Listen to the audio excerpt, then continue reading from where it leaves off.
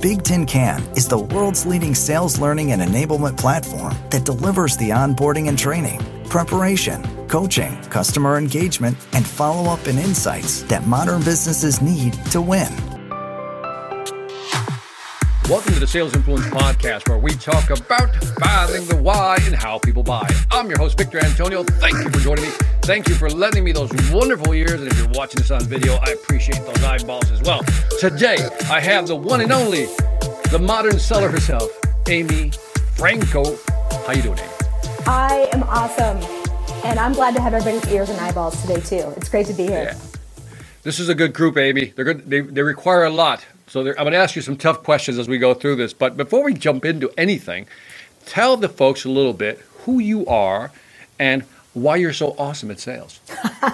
All right. Let's start with the first question. So the first 10 years of my career, I spent in tech. I worked for IBM and for Lenovo. I was a quota-carrying salesperson.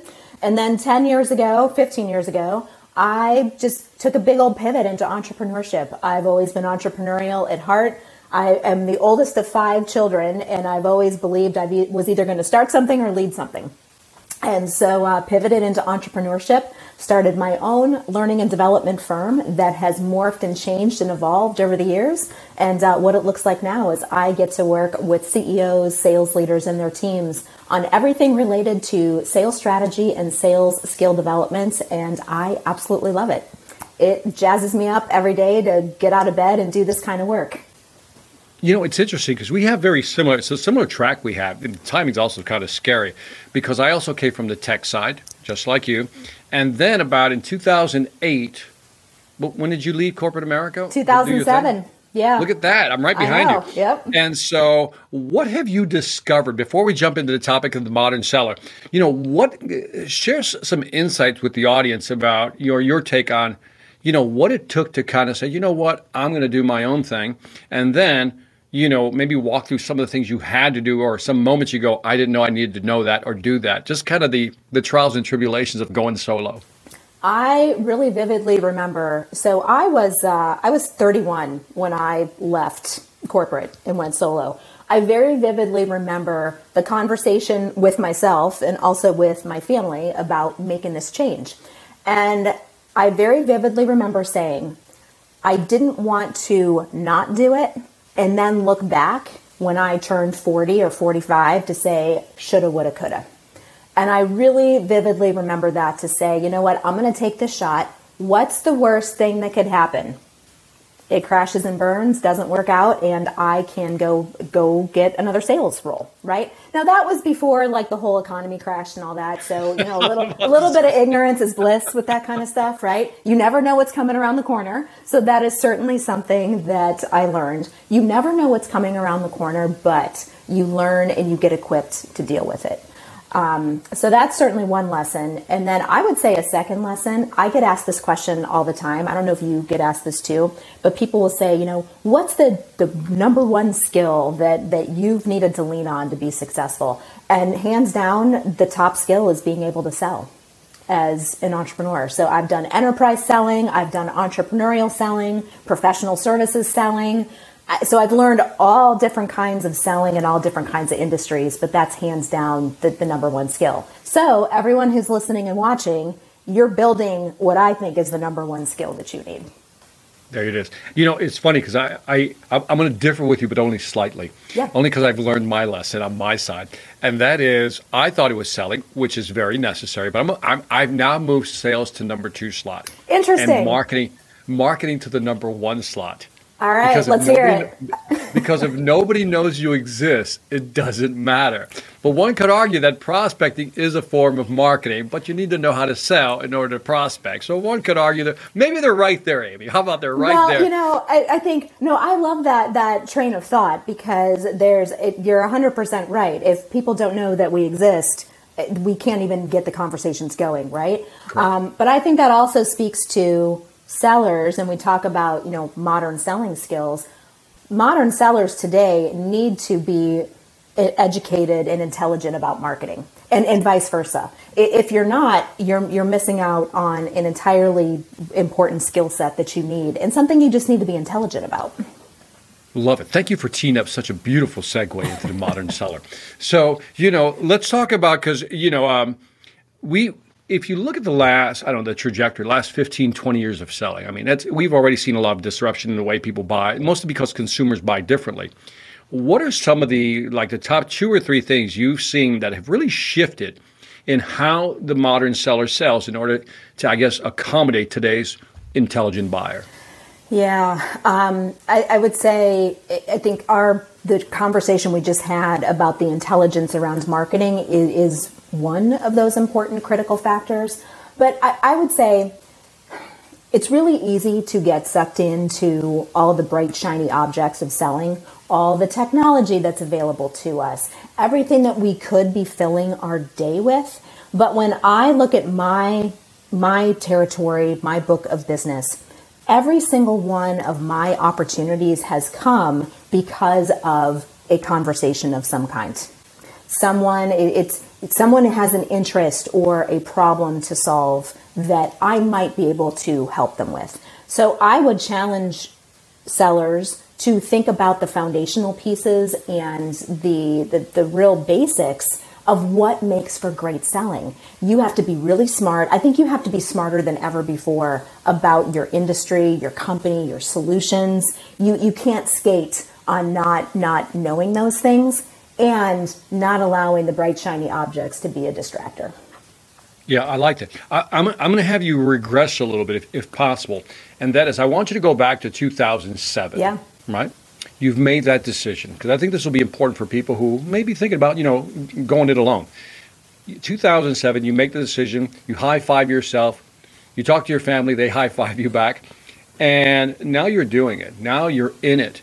Give me some of the tactical things you had to start doing at the beginning that, attribute to your success today. Yeah, so one thing that I'll share, it's maybe just a little bit of a higher level thought before the tactical piece, is when I worked for big name organizations like IBM and Lenovo, it's really easy for our identities to get wrapped up in the logos on our business cards. And I know where you're going. Right? Going. I think you and I may have had this conversation backstage at Outbound too. But I had to change my perception and kind of set my ego aside, because now all of a sudden I'm selling myself. I'm selling my expertise. I'm selling myself. And I would argue even sellers who are in organizations right now, you're selling yourself as much as you're selling your organization. So stay with me here, even if you work within an organization right now. That was a big shift. And so what that meant is I had to invest more in myself. I did not have a big company name behind me anymore. I had to invest in myself. So I would say the first couple of things, very tactical things I did out of the gate, I hired a business coach to help me get off the ground on the right foot. I made that investment. So what she did was help me with the basics around business planning, target market identification. Even though I did that kind of stuff as part of my role, having someone else guide you through it. And then I would say that the other thing that I did was writing the book, and that was a little bit further down the road. But writing the book was really a big turning point for me, and just the accountability that goes along with that. You don't have somebody holding a quota over your head. You go from somebody in a role where you have certain metrics that you have to meet, to being the leader who sets the metrics and also has to meet the metrics. And that's just a different way of thinking. That is, let's go back to the business coach, because I think it's really interesting. It's an obvious layup, right, to invest in yourself. And, you like me, we knew a lot of stuff. I mean, we were pretty smart already when we were in corporate America. But then when you're on your own and you realize you don't have a brand identity, nobody knows who you are, you have to kind of sell it all to get from the beginning. You do need somebody to kind of, from the outside looking in, to kind of guide you. And there's some people out there who do that. Walk me through some of the things that your business coach did for you that really helped you? Like, oh, this really kind of hit, helped me hit the hyper pad quickly. Yeah. So I have hired a variety of coaches over the years. So the one thing that I learned is, you might hire one coach that gets you to a certain point, and then you are looking at some other type of growth, or maybe you're pivoting your offerings and you need someone else. So great insight, by the way. Really, great insight. I'm glad you said that. I'm so glad you said that, because it's like, it isn't a marriage. You know what I mean? You're together for a little bit of the journey, then you split. Yeah. You won't go your separate ways. I love that. And it's okay to do that. So I worked with my first business coach for maybe a year. And what she really helped me to do was put the structure around owning and running a business. Not unlike someone who's in a sales role or a sales leadership role, having to put the structure around your team or around your clients and your territory. So you need those guardrails in that structure. That's the thing that she really helped me to do, because I think there's this misnomer that when you, and I think sales is it can be a very entrepreneurial profession. So there's a lot of good parallels here. When you have a wide open set of opportunity, that can be a little paralyzing, because you don't quite know where to go or what to do, and you feel like you're running on a treadmill. But having structures in the business, so a sales plan, a business plan, the right technology structures, actually gives you the freedom to be more successful. So that's really what she helped me do, was to put the structures in place. And then as I grew and evolved, I've hired different coaches all along the way. So you talked about a sales structure, the business process, and maybe the tech structure. Yeah. And I would assume in there somewhere in there, like, identifying your target market, who to go after. Because as you say, if you try to go after everybody, you go after nobody. True.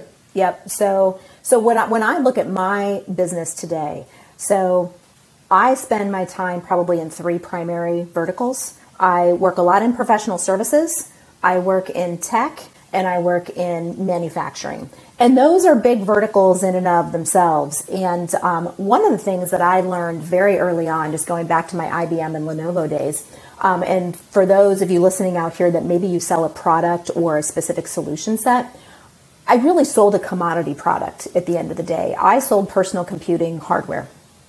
And what I had to figure out was what really made me distinct and different. So I think this goes back to your marketing comment, Victor.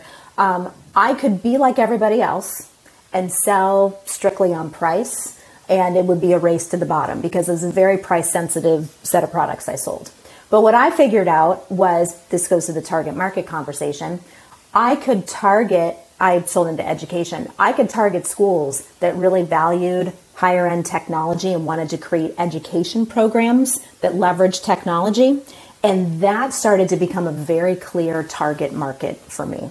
And what that did was it really helped me to focus my efforts, my prospecting efforts, marketing efforts, what have you. And those were really, really excellent, deep relationships. And that's how I was able to make my number in a commodity marketplace. So I've taken those same learnings and I've been able to kind of tweak it a little bit as an entrepreneur. But that same basic principle is, how can you find that distinction in your marketplace that helps you to stand out? See that phrase right there, help me add some Amy flavor to this one. And that is, I'll do my best. When you go after a market, let's say it's the educational market, right? Yeah. And you begin to see, I think, when you're really hyper-focused on something, even if you're selling a commodity-like product, you begin to see some nuances. Because you're so hyper-focused there, you begin to see nuances, and you incorporate that into your sales presentation, your value positioning, the whole bit. Tell me that's where I want you to add the Amy flavor. Yeah. It's like, how did you see that? What did you find when you hyper-focused on something? When I hyper-focused on that, I would say a couple of really great things happened. I was able to find the right, I sold through the channel. I was able to find the right business partners that were non-competitive, that we could go to market together. So I was able to really amplify what I was doing by finding business partners that wanted to work in the same markets, and we really wanted to create special programs that helped us all to win. So I think that's it's the idea of supply chain thinking and looking at all the different pieces of your supply, external, internal, and how do you put those together in a way that makes the most sense for your customers and helps them to win because they could stand out. I would say that's a nuance that I've learned over the years. It's not as much about me and what success I can create for myself. It's turning it so that all the conversations that we're having are more about what's in it for the client or the customer. And I know that probably sounds kind of obvious on the surface. We talk about that all the time. But as a sales professional or as an entrepreneur, are we really kind of looking with our own critical eye on ourselves? Like, how are we doing that? And are we asking the questions or saying the things that really help them to know that we have their best interest? So I would say those are a couple of the more nuanced things. And maybe one last nuanced thing, I think this is a confidence thing. And it's having to find your own voice and your own confidence, because we're selling confidence as much as we're selling a solution, whatever your solution happens to be. And our customers need to know that we're really confident in what we're doing. No, I agree with that. I think the three things are very interesting. So, you remind me like I used to work with VARs, value-added resellers, right? Uh-huh. And what you're talking about is how do you find partners that are not competing against you, but maybe can complement what you have to offer, and maybe they have the inroads into whatever market you're trying to go after. So I love that thought. That's really shortcutting your path to success. So I love that. The thing you mentioned about, it's obvious. We should think about what the customer's thinking about. It's obvious, but it's amazing how many people don't do it, right? I've been guilty of it, right? It's like, I've been thinking about, I'm in my own head, and I got to get out of my own head. Yeah, I remember the book by Mac Hannon, which I still think is one of the best books ever written on sale, on consultative selling. He always talked about a PIP, and I think it was a performance improvement proposal. That is that you present something that's going to improve their margins, right? In other words, increase their revenue, reduce their costs, expand their market share. And you look at it from that perspective, and that takes you out of, as you say, the race to the bottom on the price death spiral. And then the third thing you just mentioned, I think is interesting because Brent Adamson said it's not what customers know, it's how they feel about what they know. And that's the confidence. And they look to people they look to salespeople to say, here's why you should do it. Talk about expand on that one, because I think that's really an interesting, I hate to use the word nuance again, but there's a nuance there, right? Yeah. That it's not so much that they know, is that they have to feel comfortable about what they know. So I had this really interesting conversation it was a prospective client at the time. And now they've been working with me for probably well over a year at this point. So you know that you have earned some kind of trust when a prospective client, they're just telling you all kinds of stuff, right? And there maybe isn't a category for each of those things, but as a listener, you're taking notes. I always take handwritten notes, by the way. I find that I just retain it better and I can organize it better after the fact. But you have customers coming at you, and this client was just telling me all kinds of stuff about the business. And in the moment, I couldn't even process all of it. I could just take the notes down and then go back later. So I take all these notes down after maybe 30 minutes of conversation. That's the confidence and trust. So it's the inner confidence to say, all right, I don't have to figure all this out in the moment. I just need to listen and take the notes and I'll process it later. But then I came back to them about a week or so after that, because my little productivity hack, I don't know who I've learned this from, but anytime I can set the next conversation in the call that I'm in, I want to do that. Because it saves me months of emails and phone calls trying to get the next one scheduled. But anyhow, I come back, a week or so later, and what I've done is I've taken what the client has shared, I organized it into categories of what I heard them say, and then I added my own thoughts to it. And I presented that back to him. And he said, "Are you kidding me? I basically threw spaghetti at the wall, and you took it all apart and organized it, and helped me to understand and clarify everything here. And then you added your own thoughts." He's like, "I knew I gave you, just threw a mess at you when I was telling you this." And that, so back to Brett's comments there, I think that's the feeling that we can elicit with a client, with a customer. They know that we know our stuff, But now they also knew that I really heard and helped them to organize their thoughts. No, I think you helped them organize their spaghetti. I think that should be the title of your next speech. Organizing spaghetti. I love that visual. Today I want to talk about organizing spaghetti. I think that's a great great keynote, Victor. We could take it on the road. That's yours, man. That's yours. What I do, I organize spaghetti. You got a mess, I fix your mess. So that's funny. The other thing, I love the fact that is really funny. It's a great visual, organizing spaghetti. Oh, I love that. The other thing I think was interesting is that, the takeaway from a sales standpoint is when you talked about taking notes and you didn't feel like you had to answer there. Yeah. You can go back and regroup. But it's interesting how that slowing down of that process, as the anecdote goes, allows you to speed up the sale. Yeah. Because when you came back the second time, he's like having these moments, like you've organized my spaghetti, and like you're the person I want to work with, and you can move faster through that sales cycle. And the really other interesting part about this that maybe speaks to the entrepreneurial side of things or different industries that we work in, I did not have a background in their particular industry. Mm-hmm. Coming from a tech background, and maybe you run into this too, where a client might say, well, what do you really know about our industry? You've not lived in our industry.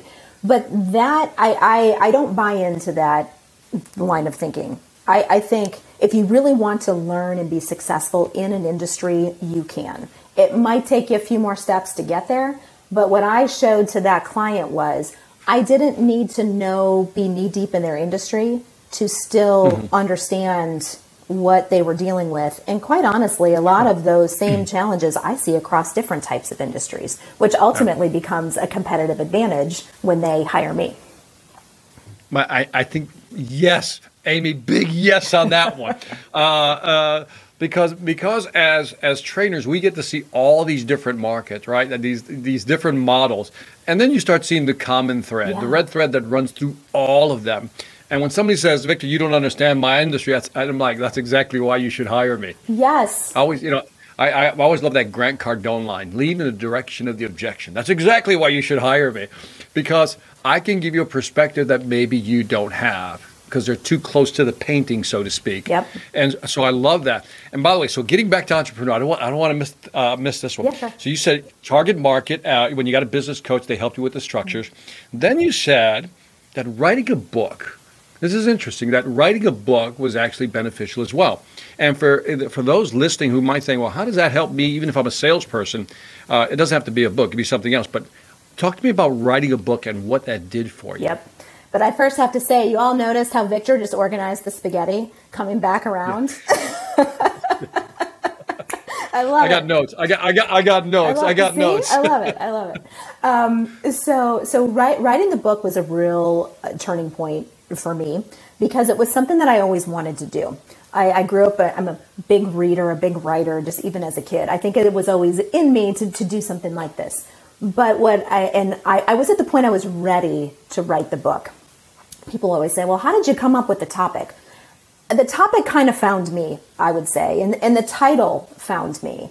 The title just came to me as I was, just doing something non-work related, I'm sure.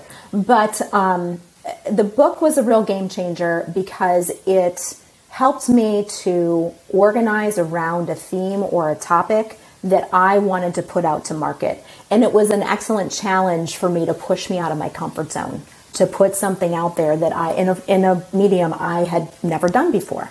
I hired a coach, as you'll get the theme here. I hired a coach. They were the publisher. They were my book publisher, but the chief publishing officer was also my coach. And I will tell you, I would not show up to a meeting with my coach without at least having a chapter written or something written that I could work through with him. So that was some of the tactics that helped me get there. But I would say from kind of a big picture strategic standpoint, it elevated my brand in the marketplace. So even if you're working inside an organization right now, you can certainly leverage your organization's resources. You could also write blogs. You could write ebooks. You don't have to write a long form book. But something that helps you put your thoughts out there that you're also willing to be challenged on, right? That you can have dialogue with people in the marketplace and clients and prospective clients. So it's if I was here, it brought me up to here. And I think anybody who wants to do it, if you really want to do it and you're committed to making it happen and seeing it through, it could be a real game changer for you too. Yeah, I think it helps in so many ways. Not just because you want to be a consultant or speaker and you want to write a book. It allows you, one, to organize your thoughts. It also highlights what you know and you don't know. And I think that's an interesting. By the way, my book titles find me as well, and they pop up in the most unusual ways when I'm not thinking about it. So they're like, oh, that was usually when I'm mowing the lawn. That's just between us, right? But I think it's interesting that, it's important that people consider, even if you're a salesperson or an entrepreneur or a small business owner, just by writing blogs, I think that helps clarify your thoughts, what you don't know. And it's also great marketing, right? Because people searching those topics. Yep. How did you choose some of the topics in the book? Like, when you're writing The Modern Seller, the book, what was like this is why I got to write this book. This is what I want to tell people. Give me that synopsis. Yeah. And there are a lot of great sales books out there, right? Like there's so many out in the marketplace. So what is it that makes my voice unique or my thought process unique? I think what has helped me to be uniquely positioned in the marketplace is sort of my intersection of enterprise and entrepreneurial selling, and also having a learning and development background. I've really been in the learning and development field for the past 15 plus years. So that lens of being in learning and development, and I learned it just by doing. I'm not degreed in it. I learned it by doing and diving in and studying it. But that's sort of a unique set of lenses that I can apply to the sales industry and sales organizations. But what I was seeing through that lens of learning and development, the everyday tactical skills of selling are not going to go away. We need to be excellent at prospecting, at qualifying, at presenting, all of those things throughout the sales process, right? But what I had started to notice were the organization of those skills, and then some of what I call the skills behind the skills that really stellar sales professionals and sales leaders have. So I organize them into 5 capabilities. Someone who really embraces modern selling, they are committed to being agile. They are committed to learning to be entrepreneurial. They are holistic. They are social, and they are also an ambassador. And those are kind of meta skills behind the scenes that if you work on those as an individual, or if you're a sales leader, you're coaching these into your teams, they're going to be even better at the everyday tactical skills of selling. So that was a little bit of the catalyst for me. I had noticed that. And then again, kind of back to this idea of organizing thoughts and organizing into themes.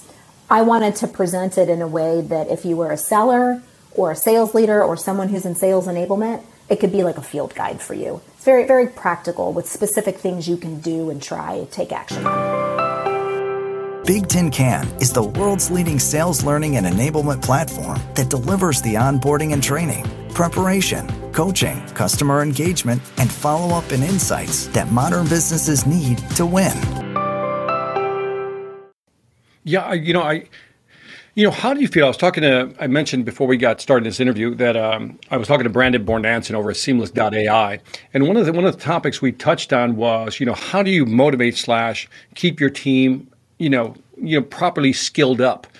And so this kind of hits that a little bit. What have you been finding in terms of preparation, let's say for salespeople specifically? Are they prepared, not prepared? Are companies training more today, doing less training? What are you seeing? I'm seeing 2 pretty distinct camps right now.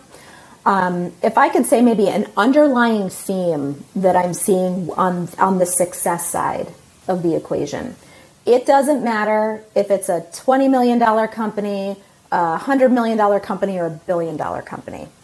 The success, and you won't be surprised to hear this, but the success comes from having somebody in a significant leadership role who really champions what you're doing, whether it's the CEO or the chief sales officer or whatever the appropriate role is.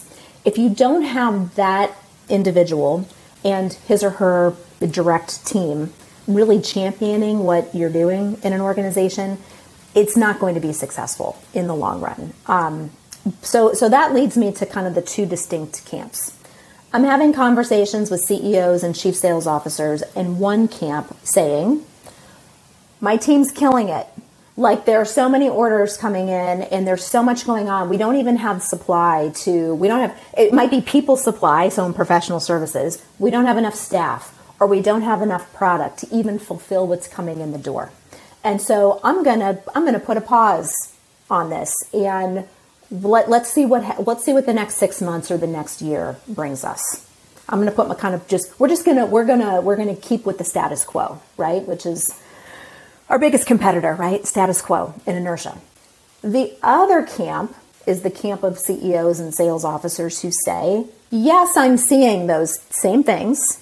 However, we have big growth plans. We want to be positioned well for the future.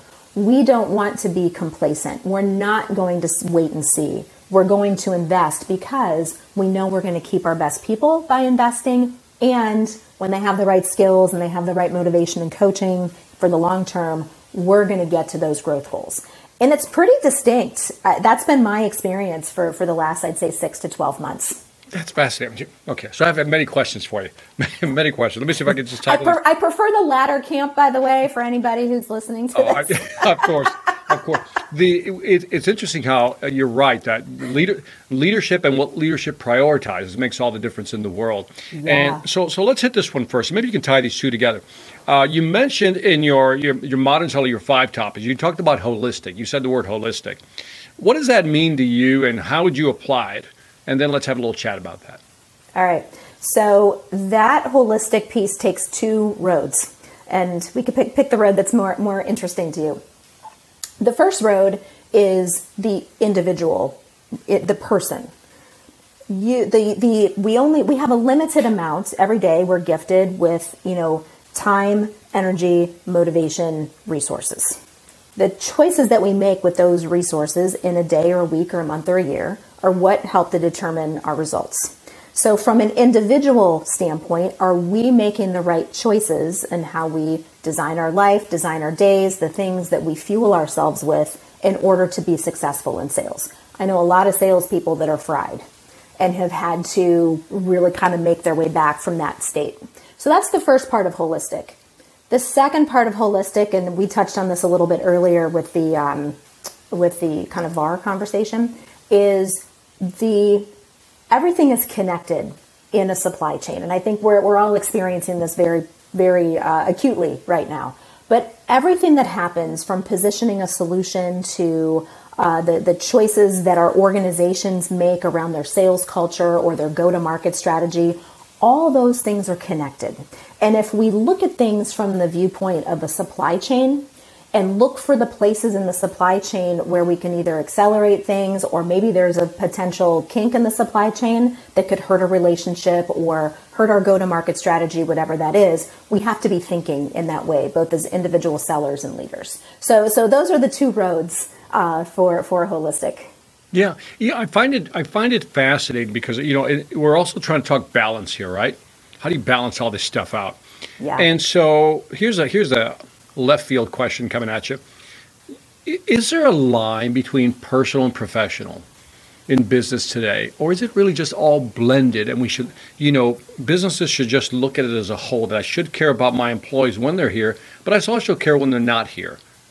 And maybe I'll leave it that broad, and then I have my thoughts. Yeah. It's a really good question. And my personal viewpoint on it is there is a bit, I think that there is a line. There's a line in the sense that now my personal and my professional life is very integrated. I could be going on a vacation and I might go meet with somebody who's a client because they happen to be there. But that's my choice as an entrepreneur. Mm-hmm. That isn't necessarily something that I would advocate for as a corporate policy or as a sales team policy. So I do have to kind of separate those things in my mind. Sure. I do believe that there is a line. And I think that we do have a bit of separation between the personal and the professional because things can get so blurred and blended that we can't feel like we have good focus on anything that we're doing. It's like now I don't have children myself, but I do talk to people with kids who would say, when I'm with my kids, I feel like I'm thinking about work. When I'm at work, I'm thinking about all the stuff that is not happening at home, right? And I think that's really natural. We're human beings. Sure.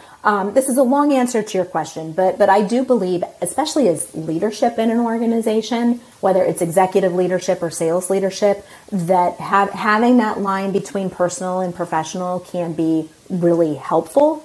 Mm-hmm. And it doesn't have to preclude you really caring about your team. I don't think those things, the caring part doesn't have to be separated, but I do think the personal and professional could benefit from some separation. So I would love to hear your thoughts on that too. No, I would agree with that. I think the last part, really, you closed me on the last part, the caring piece. And what we're starting to see is that a lot of CEOs, CXOs, are kind of saying, look, we care how our people feel about themselves. So let's just do some health programs, right? Sure. Maybe some education on how to eat and fitness and all that.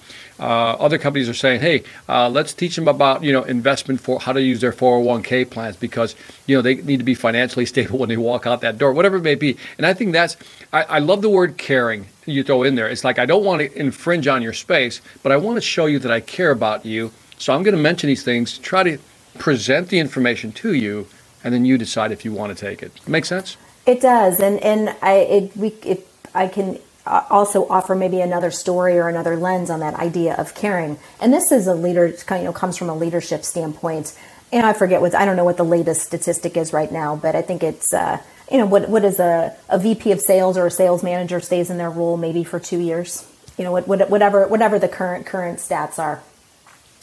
So as a sales professional, you may have a new leader coming in onto your team every 2 to 3 years. And I personally experienced that working for large global organizations. It's just kind of the way the machine works sometimes. But I think as a sales leader, you have a really unique opportunity to get to know the people on your team, in a personal capacity, show them that you care. But you can show them that you care by helping them to navigate their deals, helping to show that you have their back and you're going to go to bat for them if they have a great business case for something. You have to have the right ingredients on both sides. But I think there are ways that sales leaders can show that they care by helping their salespeople to be professional or to be successful in their professional jobs. Yeah, I like when they go. This is where I think I want them to step over the line in terms of educating them on, again, whether it's health. That's why the word holistic caught my attention. Because that's like, I care about you as a person beyond the scope of this business thing we call 9 to 5. But I can't obviously infringe on that. But I can give you some maybe tools for you to cope with that. Yeah. So now let me just change the direction of this conversation. I want to know what makes Amy Franco just mad.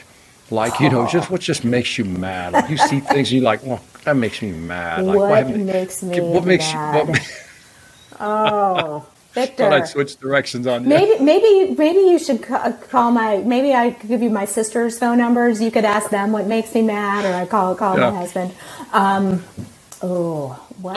guess in business. Let me frame this better. Yeah. Maybe in business, some of the things you see that you go, this really frustrates me. How's that? Why? Yes. Stuff like that. Okay, so.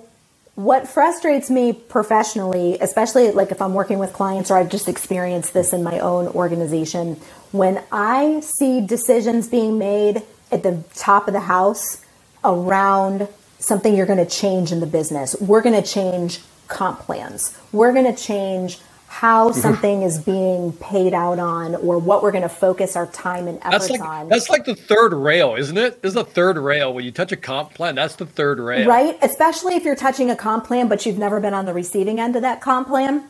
Oh my God. That drives me nuts because what I start to see is that could unravel your culture.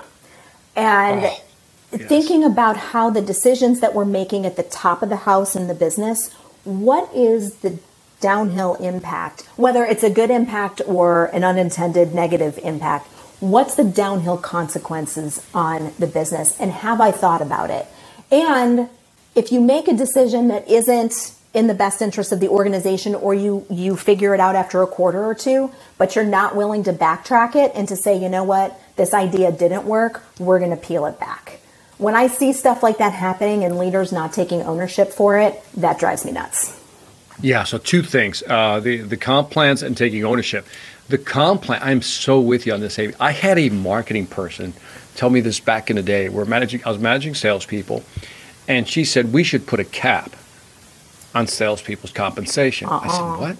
Yeah, that's exactly what I said. She goes, I go, what would make you say something like that? She goes, well, they're just, when they close this deal, they're just making so much money on commission. And at that point, I realized that's pure envy at this point. Have you ever come across that? Because I was blown away when I heard that. Yes, I have come across it, and I've seen it, and it's usually someone in a role that has not gone through the process of earning that sale or earning that commission. 100%, I've seen it. There was a book written back in, I think, the 90s. I still have the original copy. It's so beat up. It was called GMP, the Greatest Motivational Principle. And it talked about you basically incentivize those behaviors you want to be repeated, right? Makes sense. And so every time I see leaders mess with a salesperson's comp plan, I'm always like, if you're going to mess with it, it better be a positive messing with. Like improve, more spiffs, more accelerators, more bonuses, whatever it may be.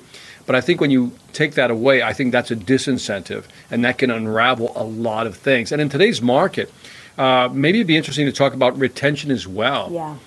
What are you seeing in the realm of retention? Companies trying to hold on to good employees. What are you seeing? Yeah. So I'm seeing a couple things.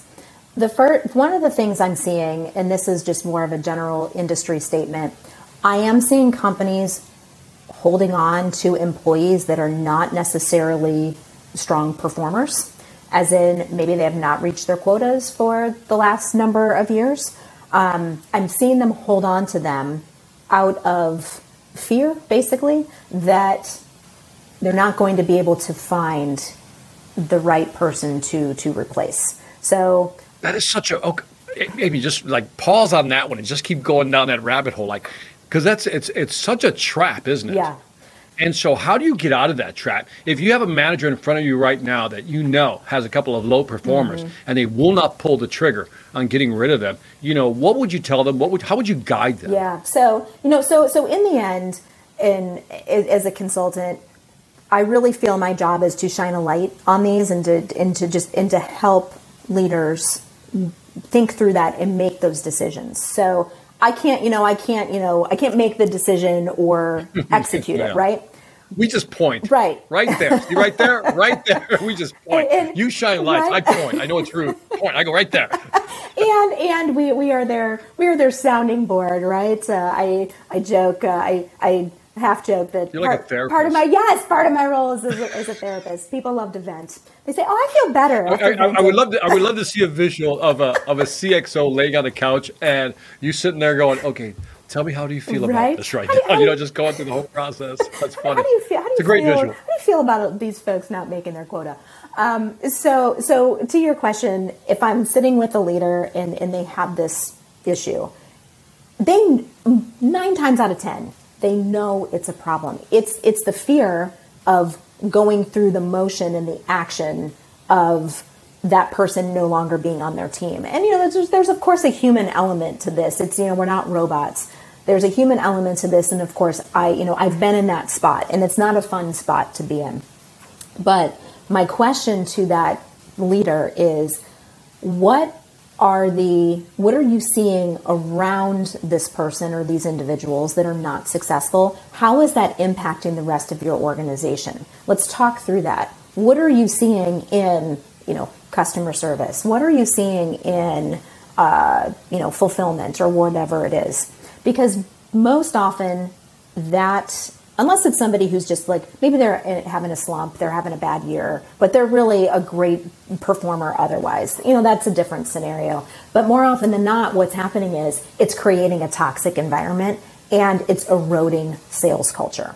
So my questions are, let's play this out. What happens if this person was to no longer be here? How would you manage that person's territory, manage their duties? What would you do? Because sometimes people, they just need to talk through what they could do to take action once they make the decision.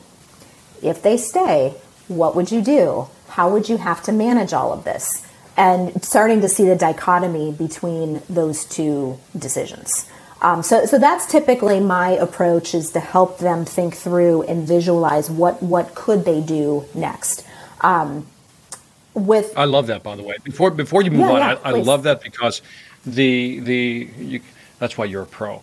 It was great. All these great questions, right? To lead them to an answer you already know they should have arrived at a long time ago. And I think it's interesting how, I always look at salespeople as good clay or bad clay. Good clay you can mold, bad clay you can't. So there it is. But I think you highlighted something that's really important that we often don't really think through, and that is the negative impact of keeping somebody. And to me, that there's a bifurcation. There's a negative impact they're having on other people, which you've highlighted, right? That toxic environment. But it's also the opportunity cost. Like, how many deals are you losing because you have this? You read my mind. Yes, absolutely. Yep. Yeah. And so I think I saw it like that. But I think your solution, doing the what if scenario, I actually saw you actually holding your flip chart as they were laying on the couch, walking them through that. What if? What would happen? That whole process. But it's really hard for them. And I think what I love what you said was that sometimes they just need to talk it through with somebody who's objective and doesn't have a vested interest, in the actual decision itself. And then there's the piece of it where they get to that realization. It's like, I really do need to make this choice. I need to kind of retool my team, if you will. Mm-hmm. And then there is the leap from the conversation to taking action, and that's probably the biggest jump, right? It's a difficult, uncomfortable set of conversations to have. It's one thing to be talking about it with you or me. It's another thing to kind of jump across the chasm to actually do the conversations and go through it. So there's some empathy there, because point. I'm not usually the one that's sitting in the room doing that, right? But then that's such good advice, Amy. I don't mean to cut you off, but it's such good advice. And I want to just put an exclamation point around it, highlight that thing, because maybe they don't know how to have the conversations, right? So what can we do to help them have that conversation? And that's where, like, this is good old role playing that everybody has a love-hate relationship with, where it's like, all right, let's sketch out what a conversation would look like. Let's sketch out the potential outcomes. Let's talk through it. It's a lot of the same things that we teach sales professionals on how to work with clients, but we're turning it inward on our organization. And then, gosh, almost every time there's that tough conversation to have, we build it up in our mind so much, but then a month later, it's like, oh my gosh, what took us so long? What took us so long? Yeah, and it's funny because it's one of those things. Why didn't I do this sooner? That's usually the result of that, right? I think it's always interesting how, but I love the role playing piece, even though it never goes the way you planned it. It's good to at least try to get close there. So to close this out, we got to close out our conversation. We started out when you talked about moving into this entrepreneurial role of yours, going solo. You talked about your target market. You found it, got it. You wrote your book, clarified your thoughts. Here are your messages to the market, and then you mentioned, I think, a big one. I'd love to close out with this one, which is you talked about self-accountability. You said accountability and then for yourself, self-accountability. Talk to me a little bit about, what it took for you to stay focused. What were some of the challenges you had to kind of, follow through on certain things, and maybe give some tips to the folks on how they can stay committed to the cause. For myself, when it comes to big goals, I need someone to help me stay accountable. I need an outside. I'm a disciplined person, but I also know that if I have somebody on the outside helping me to stay accountable, I'm going to stay accountable to that individual and to the deadline, and that helps me to stay accountable to myself. So I would say know your own accountability style so that you can create the right environment. Great habits, a lot of it is just having the right environment around you. When my alarm went off at 5:15 this morning and I did not want to get up and go to cycling class, I just had to stop thinking and go do. Because if I sat there and I thought about it for long enough while I was laying in bed, I could have had a million excuses why not to go. So know your own accountability style and what you need, and don't be afraid to get the accountability partner or the leader or hire the coach. I say that might be the most uncomfortable thing to do, is to ask somebody to help me stay accountable. but it creates great results for me. And then are you surrounding yourself with the right people, the right environment to help you to be successful? So when my alarm goes off at 5 a.m. to go to cycling class, everything is set out for me so I don't have to think, I can just get up and do. That's creating the right environment. So those are a couple of my thoughts around that. Yeah, I'm a fan of the book Atomic Habits. Oh, I haven't read that one, but I've heard great things about it. It is a fantastic book. I've read it twice because it talks about removing friction from being able to do the things you don't want to do. And so I'll leave it at that. But anyway, Amy, I think that's it for our time. I want to be respectful of your time. Let the folks know here at the Sales Influence Podcast where they can find out more about you. So 2 places. Please feel free to connect with me on LinkedIn and let me know that you heard me on this podcast. That would be great. And then also amyfranco.com. Love it. On that note, this is Victor Antonio signing off. Leave me some feedback on iTunes, Stitcher, Spotify, Pandora, or wherever you hear me. After you do that, you go to Amy Franco's website, amyfranco.com. If you need somebody to organize your business spaghetti, that is the person to go to. And on that note, this is Victor Antonio, always reminding you that selling ain't hard when you know how to organize spaghetti and you know how to do it. Take care. Big Tin Can is the world's leading sales learning and enablement platform that delivers the onboarding and training, preparation, coaching, customer engagement, and follow-up and insights that modern businesses need to win.